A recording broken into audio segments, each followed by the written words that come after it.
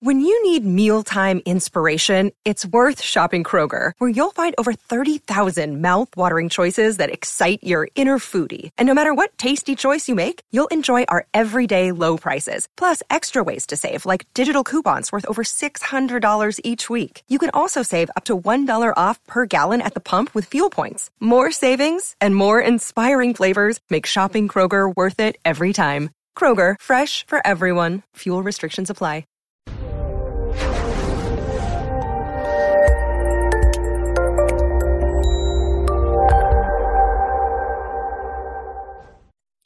This episode was pre-recorded as part of a live continuing education webinar.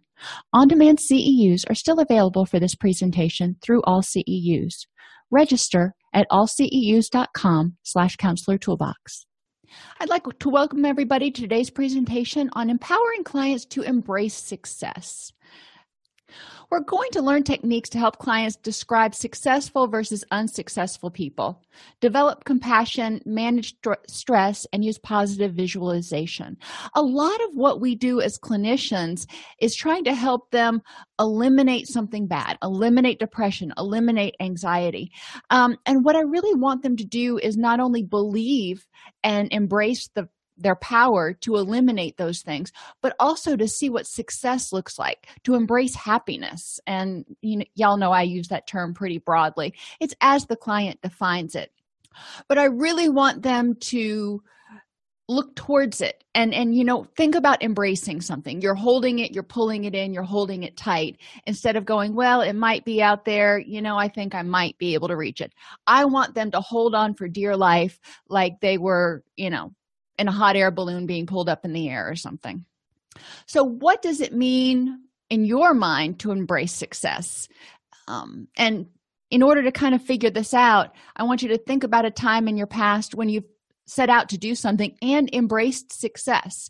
So thinking about things that we've done, there are things that I've done and I've kind of done them halfway. And to that end, I wasn't really embracing success. So thinking about how my mindset in that particular situation impacted my motivation and in many ways the work quality or the product quality, it was not good. It was halfway. My thoughts of success were halfway. I was like, well, I'll give this a try. I think I can do it, instead of I am going to make this work. Think about for our clients when they come into treatment, when they want to start getting better, whatever that means, when they want to start feeling happy again. Are they approaching it from I'm not really sure if this is going to work, or I am going to get that. I see that light at the end of the tunnel, that carrot at the end of the stick, whatever you want to use, and that is going to be mine. How does that affect how they interact with us and how fervently they participate in the counseling process? Embracing success increases empowerment and hope, which increases motivation. So we want to encourage people to, every time they have a success, it doesn't have to be waiting until the end of the treatment plan. It could be going an entire day without crying. Well, let's embrace that. Let's go score. I had a good day today. Now, tomorrow may not be as good of a day, but that's okay. We want them to not look at the totality and go, it wasn't perfect. We want them to look at the totality and say, it's getting better, and embrace the fact that they're moving forward and get excited about the fact that we're making baby steps. And like I said, one of the things that some of my clients, and I think probably some of yours, have challenges with is when they have those back steps. And those are going to happen, even if they're doing all the right things. And it is so frustrating for people. And I'm not just going to say our clients, because I find it frustrating when I'm trying to do something and I backslide a little bit for whatever reason. And, I feel like I've got to play catch up. But we want people to understand that life happens. And, maybe you weren't as able to deal with stress today as you were yesterday because you didn't sleep as well. And you may not have had any control over that. Sometimes you just don't sleep as well. Encouraging people to be compassionate, we'll get to that, with themselves when they're not perfect, and really look at progress, not perfection. Embracing success also turns obstacles into challenges. So as an obstacle, I'm going to go, I don't know. I don't know if I can do that. I don't know if I can climb that wall. When I look at it as a challenge, I'm going to say, all right, I'm going to get over that. I'm going to figure out how to do this and make it happen. Very different approach. An obstacle, you kind of hit a brick wall and stop. Embracing success helps people focus on successes instead of failures. Now, a lot of our clients, when they come into treatment, they're struggling. They are not happy. They're not in a good place, or they probably wouldn't be in our office. So when people are in a dysphoric mindset, a negative mindset, if you will, a lot of times what they'll notice is the negative. They notice, all the things that went wrong. When we went through a little period in July where we lost a lot of animals between a family of raccoons and a couple of hawks. And when it would happen, instead of focusing on all the animals that survived, we focused on the one animal each day that ended up getting killed or stolen.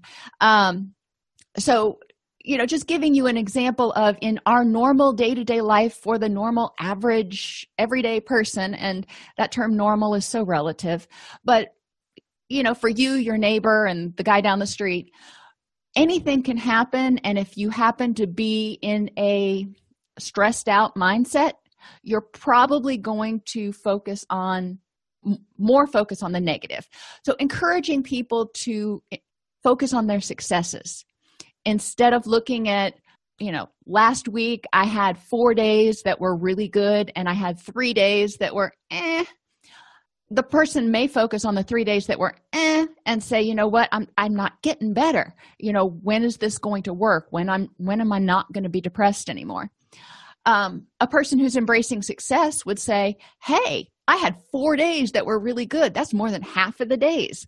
So I'm making progress. So a lot of it is just putting a positive spin on what happens and encouraging people to give themselves credit, for even the small things, for getting out of bed in the morning. For some of our clients, that's a huge task. For going to work, for practicing mindfulness. I mean, these are all successes. Every time they do something that is a slight behavior change or do something that is helping them work towards their goals, that's a success. It doesn't have to be something earth-shattering. So encouraging them to give themselves credit for even the small things, or maybe especially the small things. I have my clients go through an activity where they start looking at successful versus unsuccessful people. And we start out by thinking of 3 successful people. And I would encourage you to kind of do this as we go along. But thinking of 3 successful people, and let's say Oprah Winfrey is one of them. So listing 5 reasons you perceive them as successful. And when she comes up, she's rich, she's powerful, she's famous. Those are usually 3 that come up. And then, 2 others. Does Oprah succeed at everything? And most people are realistic enough to say no. I mean, not to nitpick, but it was one that tended to be a big issue of conversation. She would lose weight and then she'd gain it back and then she'd lose weight again. So did she succeed at it every time? No, but she made the effort. How did she handle failures? Well, typically she went back and she figured out either was it important to work on this some more, or is this something that's really not that important right now? And I'm focusing on other things in my life. It's not negatively impacting my ability to live in a rich and meaningful life. Now, if it is, she looks at it and she probably said, well, I need to, figure out what went wrong and try it again. So viewing themselves as successful, or viewing herself as successful, probably enables her to have the confidence that, I have accomplished other things before. I've done things harder than this. Doggone it, I am going to do this, whatever this is. And I mean, she's done a lot of things, starting her own magazine, having her own TV station. She's done a ton, and she came from adversity. So she's one of those preeminent successful people that a lot of people think about. But there are other people in our life that we look at who we perceive as successful, and they don't have to be celebrities. They can be your neighbor, or somebody you're related to. And asking your clients to really evaluate, how do these people that you think are successful succeed when they have failures, because they do. How do they handle those? And again, how does viewing themselves as successful help them? And if they have difficulty with that last question, sometimes I turn it around and say, if they view themselves as failures, how do you think that would impact them? Do you think they would be where they are? And then we move over to unsuccessful people. And I have them, again, think of 3 people you think of as unsuccessful. And, a lot of times celebrities and stuff don't come up as readily here. I have them list 5 reasons why they think those people are unsuccessful. Do they fail at everything? Yes, no, maybe. Generally, unsuccessful people are successful at some things. And this is helping people separate single failures from global failures. Is the person a failure as a person, or are they a failure as at a particular thing?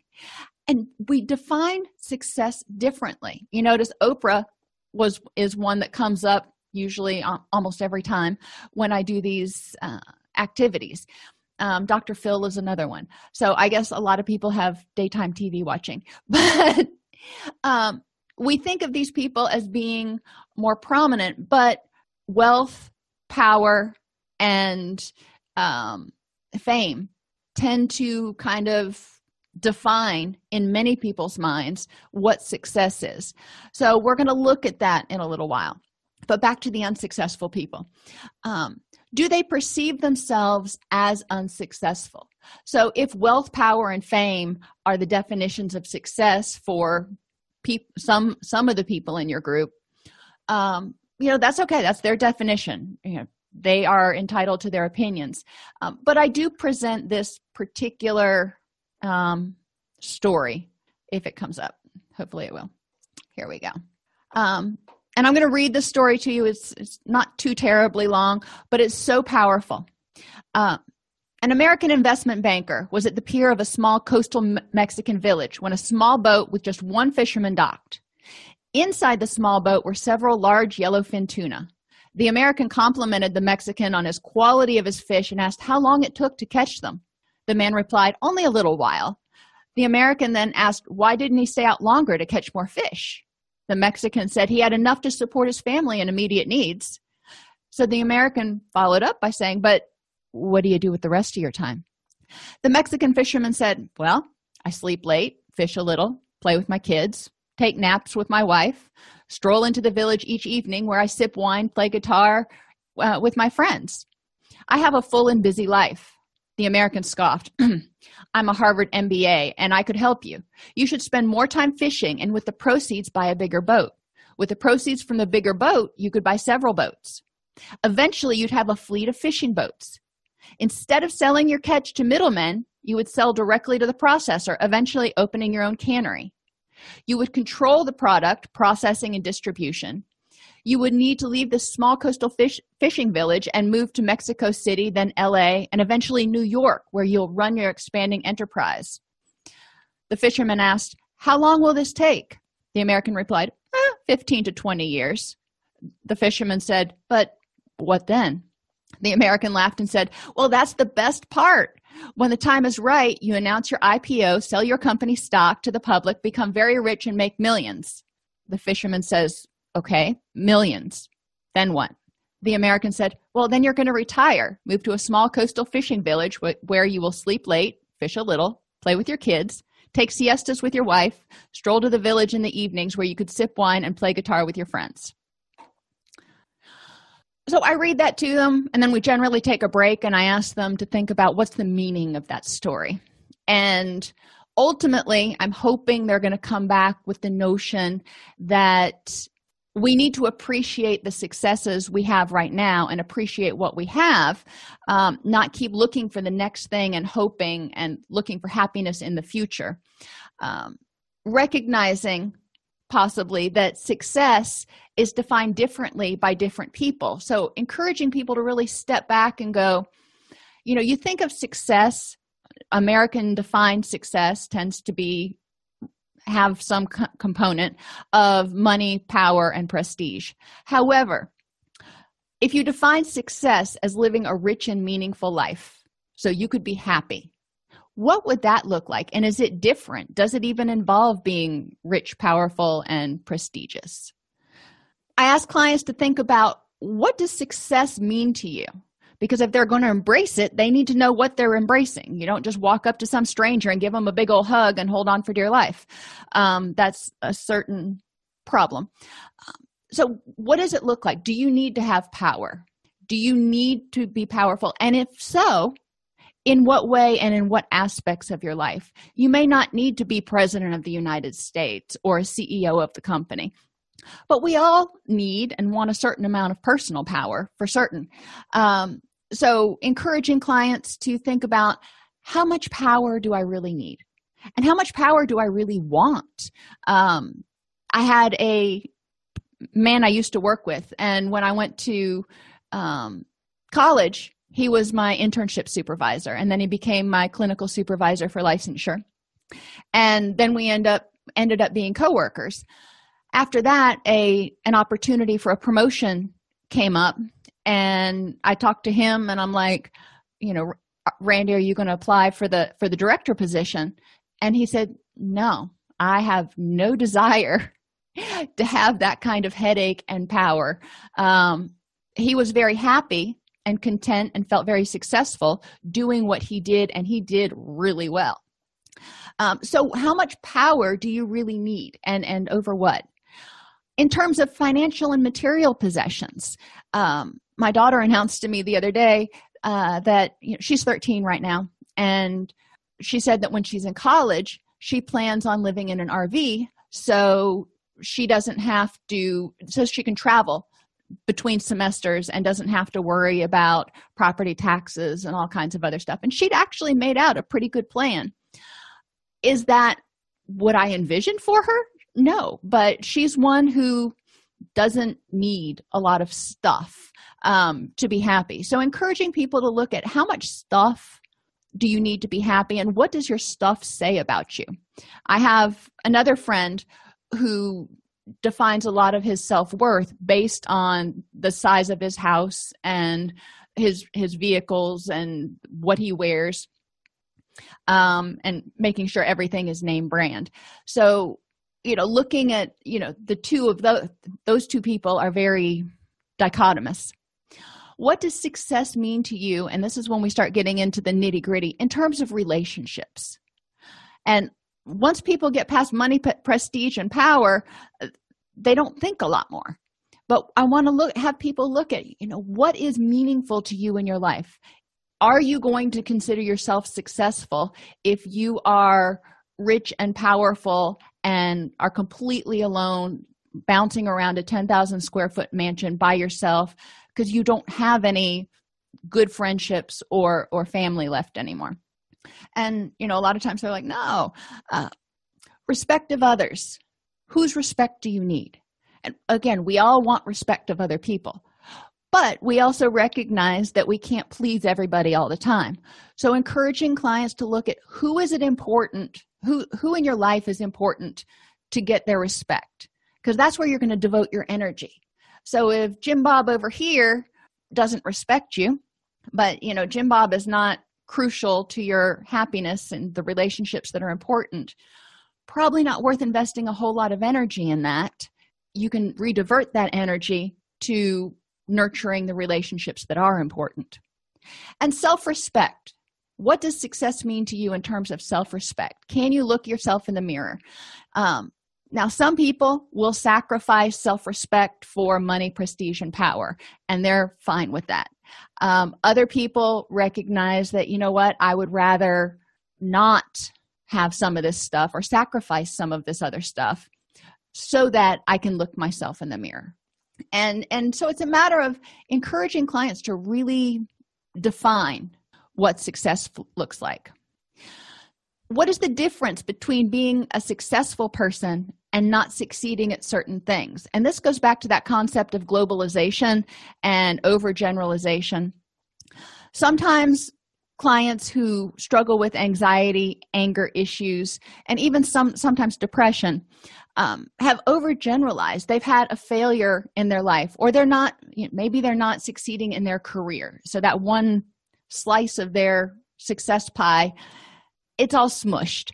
But the other 7/8 of their success pie is doing well. But they take that one smushed piece and go, well, this pie is no good anymore. They're generalizing that to everything, going, I'm a failure at everything I do. So thinking about that, how does that impact people emotionally, mentally, physically, and socially if they just kind of give up and they go, I'm a failure at everything I touch? And then we talk about, where do your ideas about success come from? Because, I said earlier that a lot of times our notion comes from our culture, popular media, what our parents tell us, what our communities tell us success is. Does success mean living in a gated community and, driving the nicest car and yada, yada, yada? Does that mean success to you, though? And encouraging people to really look and question what success means, because a lot of our clients aren't rich, powerful, and prestigious. So if that's how they define success, we're going to be fighting an uphill battle. I want them to see why they're awesome and how they're strong and how they have the power to achieve their goals, just like anybody else that they perceive as successful. So we move on to developing compassion. And a lot of clients have difficulty with compassion. They tend to hold themselves to a higher standard than others and are more critical of themselves, which can impact your sense of success. If every time you do something and, you take a test and you get a B+ instead of an A, and you're like, well, you're stupid, you should have gotten an A, that's going to erode at your self-esteem. That's going to erode at your self-confidence and your belief in your ability to succeed. If, on the other hand, you look at it and you go, well, you passed, you got a good grade, probably could have done better, but this is not going to be a big deal in the big scheme of things. That would be a more helpful attitude towards developing compassion. When our kids come home and they bring their grade reports, most of us, I don't think, look at it and go, well, you didn't get straight A's, so you failed. Just go away. Be done with me. Now, if they get straight A's, we're going to be screaming from the rooftops. But if they don't, we look at it and go, you know what? You did your best. Awesome. Great job. Many people see compassion, especially self-compassion, for some reason. If they give themselves compassion, they feel like other people are going to think they're lazy or stupid, or they have a lot of negative attributes associated with being compassionate. If you tell somebody you did your best, that's okay, is that a quitter's attitude? And this is something that often spurs a fair amount of discussion. And where do you draw the line? I mean, we don't want to give so much compassion that people don't try, but we also want to recognize that we all have different strengths. Asking clients to be compassionate with themselves, and if they're doing the best they can with the tools they have at any given time, then okay. And when people come into my office, that's generally where we start. I'm like, you're at the starting point. You are trying to survive. You're doing the best you can with the tools you have. And then we move from there. We look at what tools they have and where they want to go, and hopefully sharpen some of the tools they already have instead of reinventing the wheel. So what does compassion mean? And the definition varies for people. I throw out things like accepting that not every day is an A day, because those of us who expect to be 100% every day are probably going to be sorely disappointed. There are going to be some days that are, C days. They're not even B days. And I know I will admit I have a bad habit, or I have difficulty accepting that. And I have a certain amount of things I need to get done every day, and I have it laid out a week in advance. And I expect that if I get to the office, that stuff's going to get done. It doesn't matter whether it's an A day or an F day. And that's not realistic. I'm getting better about going, you know what? I'm just going to call it, because trying to continue to do this is just making me miserable and I'm not being effective. So being compassionate with myself, Covey, refers to it as sharpening the saw, and accepting the fact that sometimes you just got to step back and take a break, because if you do it now, you're going to do it wrong, and you're going to have to do it over, which is going to take more time. If you stop and regroup and say, okay, today's not an A day, not getting as much done as I'd hoped, I'll pick up here again tomorrow, and then take care of yourself, then you're sharper the next day. Compassion also means taking all factors into consideration. We've talked before about how clients tend to overgeneralize. They take one failure and they say, I suck. All right, let's look at it. Or they take one failed relationship and say, I just can't maintain a relationship. We want to look for exceptions in those cases. But we also want to look at what else was going on. Don't personalize it and think that it was you. It was 100% your doing that made this, whatever it was, happen. So take all factors into consideration. When, I go out and I plant my garden, and, sometimes it's hit or miss, but I have to learn. It's not that I have a brown thumb. It's that I didn't take all factors into consideration, like cucumber beetles. So I learn, something happens, it fails. I say, well, that wasn't ideal. How can I prevent it from happening again? But I take all factors into consideration, not just automatically assuming it was me. So when clients come in and they're being hard on themselves, or they backslid, they did really good for 2 days, had 2 happy days, and then they had a not so good day, they were crying all the time. I might say, well, is it you? Are you failing? Or are there other factors to consider? What else was going on? And again, sometimes it's they didn't get enough sleep that night, the night before. Sometimes they had multiple social stressors happen, and they, stuff started to pile on them again, and they started to feel like they were drowning, feel overwhelmed. Well, life is giving you variables, if you will. So we need to take those into consideration and go, okay, so when you don't get enough sleep, it's harder to deal with the stresses of the day, and you may tend to feel more depressed. How do we deal with it? And it's important in a lot of things to take into consideration the other people that are involved, the situation, and, if you're dealing with something, the product. Sometimes products fail. Does that mean you fail? No, it means whatever it was broke, and you have to take that into consideration. Being willing to ask for help without judgment. Now, people who don't have a lot of self-compassion a lot of times think they should know everything, and that just sets them up for failure. So being willing to ask people for help if you don't know something, or and here's a big one, being willing to ask for help because you just don't have the energy. You're not on your A day. So asking, your kids to do extra chores when you're sick, or, asking your spouse to go to the grocery store on the way home from work because you just don't have the energy to do it. Sometimes people beat themselves up for that. I should have been able to get all that done, or I should have just sucked it up and moved on. That's not compassionate. That is pushing through, and you're going to end up burning out, and you're going to end up feeling more miserable. So encouraging clients to look at, how do you feel about asking for help? How do you feel about days when you can't get everything done and you need some assistance? Do you feel like you've let people down? Do you feel like you've let yourself down? And if so, let's take a look at that. Where's that message coming from? Is it coming from those people?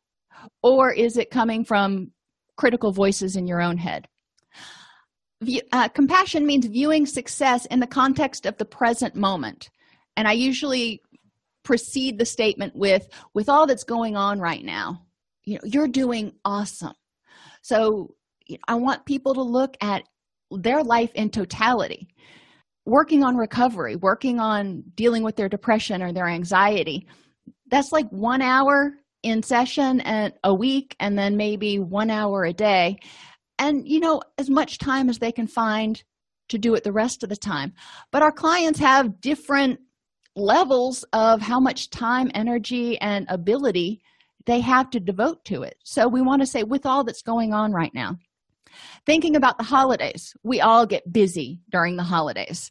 And, sometimes, at least in my house, the house goes down a little bit as far as, dusting as frequently as I should, until company's coming over, of course. But, some things start to fade past where I would want them to. And, if everything were perfect, the house would be dusted, the windows would be washed, and yada, yada. But during the holidays, there's so much going on. With everything that's going on right now, this is a pretty good presentation. And, if people can't accept it, then tough tiddlywinks. Teach clients that phrase. Teach them to recognize their life is probably busy. And encouraging clients to recognize that everyone has strengths and weaknesses, and synergy is the key. They're not the best at everything.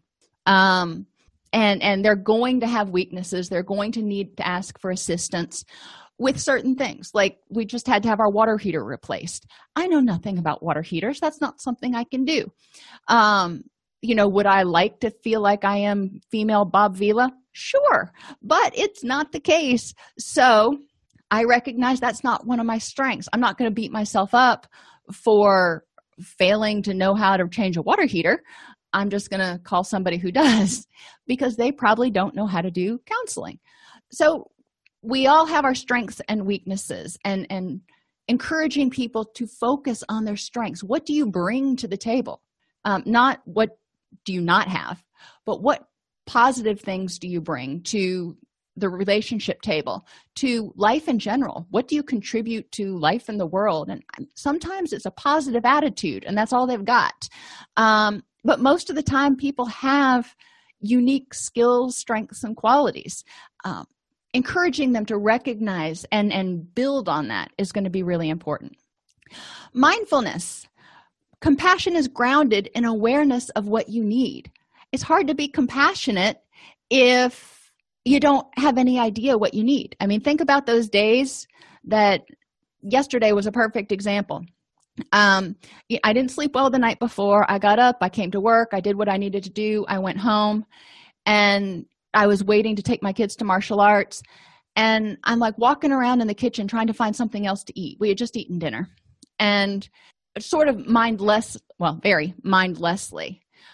But then I checked myself, and I'm like, you know what? It's right now I'm just eating to stay awake. I'm sleepy is what's going on with me. So I sat down in the easy chair, and I took a little power nap for 10 minutes, and I felt well enough to at least get me through toting them to martial arts.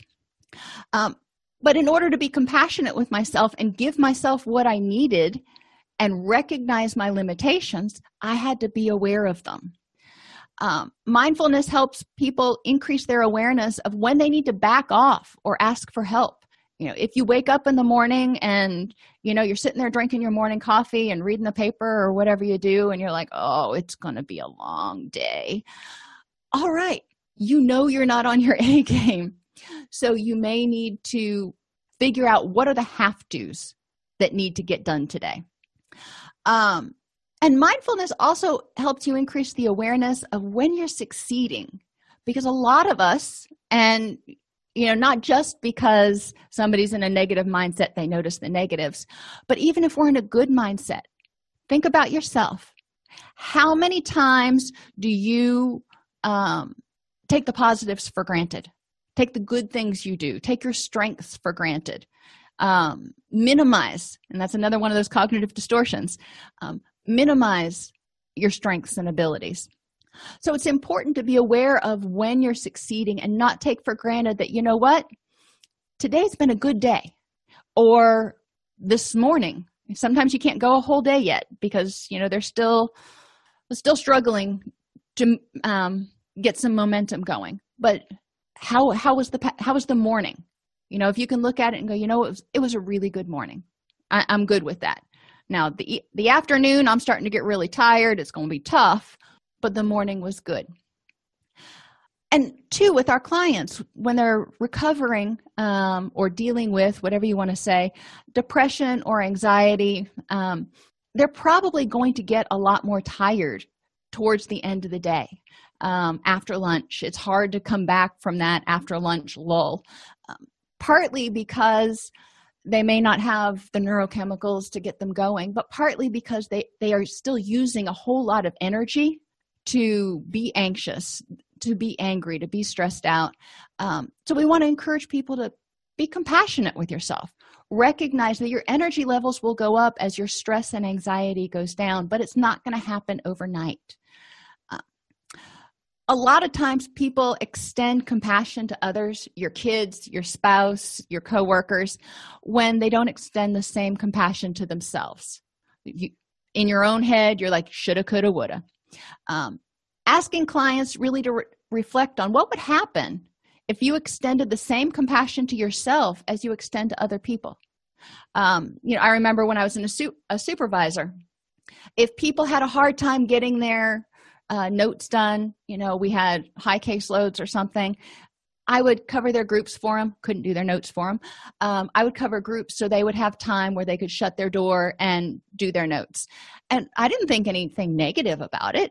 I just recognized that with all that's going on, because we have increased caseloads right now, whatever, you haven't been able to finish your notes. So I'll help, compassionate thing to do. But when it came time for me to get my own paperwork done, I was like, really? You should have had this done last week. So saying that I'm not necessarily the best model for compassion, I'm working on it. I'm working on being more compassionate. But we also want to model that for our clients. If we're having an off day, let them know, if this happens to be a topic in counseling or whatever, just letting them know that you're really tired today or something can be helpful for them, because a lot of people will personalize, and if you seem disinterested or you seem off the mark, they may take it personally. And if you can be compassionate and say, you know what, I really wanted to be here for this session, and I'm glad you're here, just want you to know ahead of time, my kid was up all night with colic or something, so I'm a little sleepy. It's nothing personal, and again, I'm really excited for you to be here. It can help them understand kind of what's going on with you, and it can help them develop some compassion for you, as well as understand what's going on. Managing stress. Stress is another word for anxiety. Anxiety is a response to a threat. So in order for clients to embrace success, they have to believe they can do it. They have to feel empowered. They have to not feel threatened by that challenge. So we want to have people look at what is causing your stress about this situation. Fear of failure, maybe you've been in therapy before and it hasn't worked. And you didn't feel like it did anything for you, and you're still struggling and you're afraid that it's hopeless. Okay, so let's talk about that. How can we look at that as knowledge? How can we learn from that failure and move forward from it? Are they afraid of success? Maybe they've been in counseling before and they started feeling a lot better and it was great, and then they were out for 6 months and then they relapsed and they had another major depressive episode. Well, that can be pretty traumatic because they never wanted to feel that way ever again. So it can be kind of scary to think, I want to feel better, but I'm afraid if I do, and I fall again, people are going to look at me and go, well, you've been in therapy, you know what to do, you were feeling better, so what's wrong with you? We want to encourage them to recognize that each episode, If you succeed, that's great. You're feeling awesome, but life is going to throw you curveballs sometimes. And sometimes we start falling back into old habits. Mindfulness can help prevent some of that. But if you start feeling yourself falling backwards mood-wise, it doesn't mean you're a failure. It means something changed. So we need to look at what changed. Are they afraid of loss of control or rejection or being judged? And, this is more when we're talking about other things they want to embrace, like getting promotions or relationships or whatever that is. But encourage them to identify what anxiety points are keeping them from embracing success and going, I've got this. Do they have poor time management and lack of balance? If they are, all over the place and, they have the attention span of a gnat, which I do sometimes. So I get it. It may keep them from being successful or achieving what they define as success. And lack of balance can do this too. We went through that whole list of what does success look like to you, and I have them put it in a pie form. And we talk about, what happens when you we'll do another pie, and I'll have them break it down and show me how much energy they spend in each area. And generally those pies don't look the same.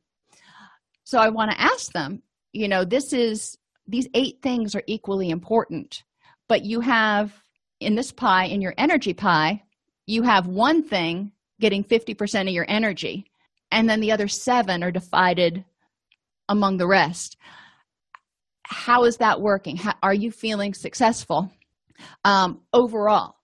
And, there are times when they're going to have to portion out their energy. They've got a big project due or something. So work is going to take a little more effort. But then when that's done, there needs to be an ebb and flow. So they can also focus on the other things that are meaningful in their life. And so they're not looking back 5 years later going, crap, I wish I would have spent more time with my kids. I wish I would have learned that hobby back then. And other things that can keep people from moving forward, embracing success, are ineffective goals. They want to be happy. Well, that's great. I'm glad you want to be happy. Or they want to be successful. Wonderful. What does that mean? If they don't know what it means, then that's kind of like trying to grab onto a ghost. There's nothing there to really grab onto. You're just going to go right through it. So they need to have something substantive to embrace. If they want to embrace success, what does it look like? What are you working toward? What is the effect of stress on your success? And it's important for them to realize that it's not just stress related to this one goal, but it's stress in your life in general tends to drain energy because you're revved up, you're worried about this, you're anxious, you're angry, whatever feeling you have that we're going to call stress. When you're burning up all that energy with emotional reactions, you have less energy for doing the things that are going to help you move towards success. So it's important for people to maintain balance. And I always go back to the ACT matrix. And I encourage them, before you respond in any situation, you are here. Now, what things can you think? What thoughts can you have? And what things can you do in response to this situation that is going to move you closer to a rich and meaningful life? What is success to you? And what response do you have in this situation that's in your repertoire that is going to either keep you stuck or just waste a bunch of energy you could have used to move towards your goals? And that's for everything. That's, do I need to go to the store again today? My son's a teenager, and the boy can go through 3 gallons of milk in a week. And I used to go religiously to the store. And now I've kind of learned, I'm like, you know what? If he goes 2 days without having milk, he's 17. It's not like his little bones are going to break. So I've portioned my time now to only using my energy to go to the store once a week. And, they have to plan accordingly. But that helps reduce some of my stress, so I have more time and more energy to focus on the things that are meaningful, like spending time with him instead of just shopping for him. Using positive visualization. Ask clients, does your definition of what success look the same as your definition of what life would look like if you were happy? And this is another one of those that you can pose at the end of a group or at the end of a therapy session and have them ponder on it, because I really want them to think about this in depth. My picture of success is this, and if you're into art therapy, you can do collages. That's cool. If you were successful, what characteristics would your life have? And then do another collage of if you were happy, or when you're happy, what characteristics is your life going to have? And then compare the two and see if they are in sync or if they're opposed to one another. Maybe the success only has work stuff and power, and the happiness has recreation activities and kids and dogs and whatever. So we want to help people rectify the discrepancy by asking them, how can you be happy and successful? Because a lot of times it's a compromise. You may want to be a CEO of a Fortune 500 company, and in your mind, that would be a way to really be successful. However, you also define success as, being available for your kids and being able to be at football games or dance recitals or whatever it is. So you've got to compromise, and you've got to say, all right, Fortune 500 company, not going to happen until after the kids are out of the house. We're going to table that. Can I be happy and successful without doing that? Sure. Because there are other things in my life that make it rich and meaningful, I don't have to have the pinnacle of success in that one area.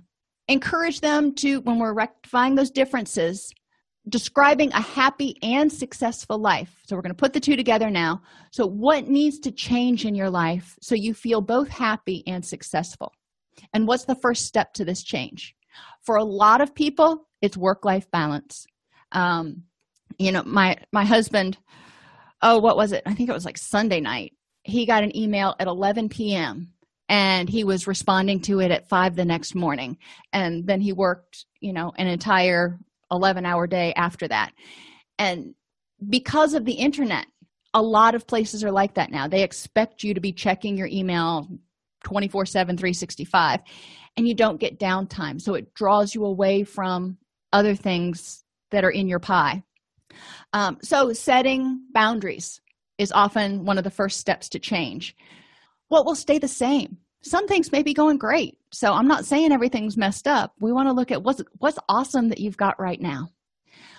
Encourage people to review that description daily, especially when they're, making changes. So they keep that image in their mind of this is what's important to me. And they don't get sidetracked on one thing or another. Encourage them to always refer back to the vision and answer the question, what can I do in this situation to continue moving toward my goals? So, if they're offered a job opportunity that sounds really awesome and they're excited about taking it, but they also don't want to, spend that much time away from their family, they have to ask themselves, I'm here, I have this opportunity. What is reactions, actions, and thoughts are going to move me closer to my goals? And in that case, it may not be taking that job, even though it would increase finances. So everything has to be taken into perspective in order to embrace success. Because again, success is not necessarily being the best at anything. It's being the best you can be and the you want to be. So the goal of change is obviously success. We don't want clients to fail, but we need to be able to help them define what does success look like when you're not depressed. And, when you're writing your treatment plan, this is the first thing you do when you're working with them.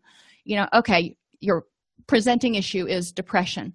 So when you're not depressed, how am I going to know you're not depressed anymore? So happiness or not elimination of depression as evidenced by. What's it going to look like? And that is your goal statement. The problem is the depression. The goal is the elimination of depression, as evidenced by, not crying every day and a mood of a 4 or a 5 on a 5-point Likert scale 6 out of every 7 days, or however they want to state it. And obviously we can help them make it measurable, but I want to know what that's going to look like. Having a success mindset empowers and motivates people to maintain focus on what's important. It helps them balance energy and priorities, because there's always something else that comes along. And if you're like me, you're like, ooh, shiny thing. And you got to kind of bring it back in and stay focused on the task at hand, or the tasks, what's in your pie. A success mindset helps people recognize that success doesn't mean perfection, and failures are learning opportunities. You learned how not to do it, so let's try it again. And in my mind, success also means being willing to try it again. When we talk about success and failure in group, I often have people do an assignment where they find 5 quotes from prominent or successful people about failure and or about success, but failure comes up more often. So they learn what it means to people who they think are successful. So they learn how people who have achieved a lot in life view failure, and they start to understand that those people have failed, and they may have failed a lot. And a success mindset increases appreciation of others' strengths and encourages synergy.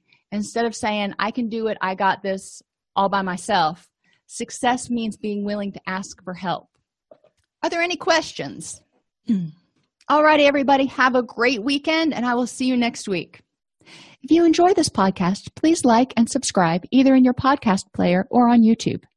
You can attend and participate in our live webinars with Dr. Snipes by subscribing at allceus.com/counselor toolbox.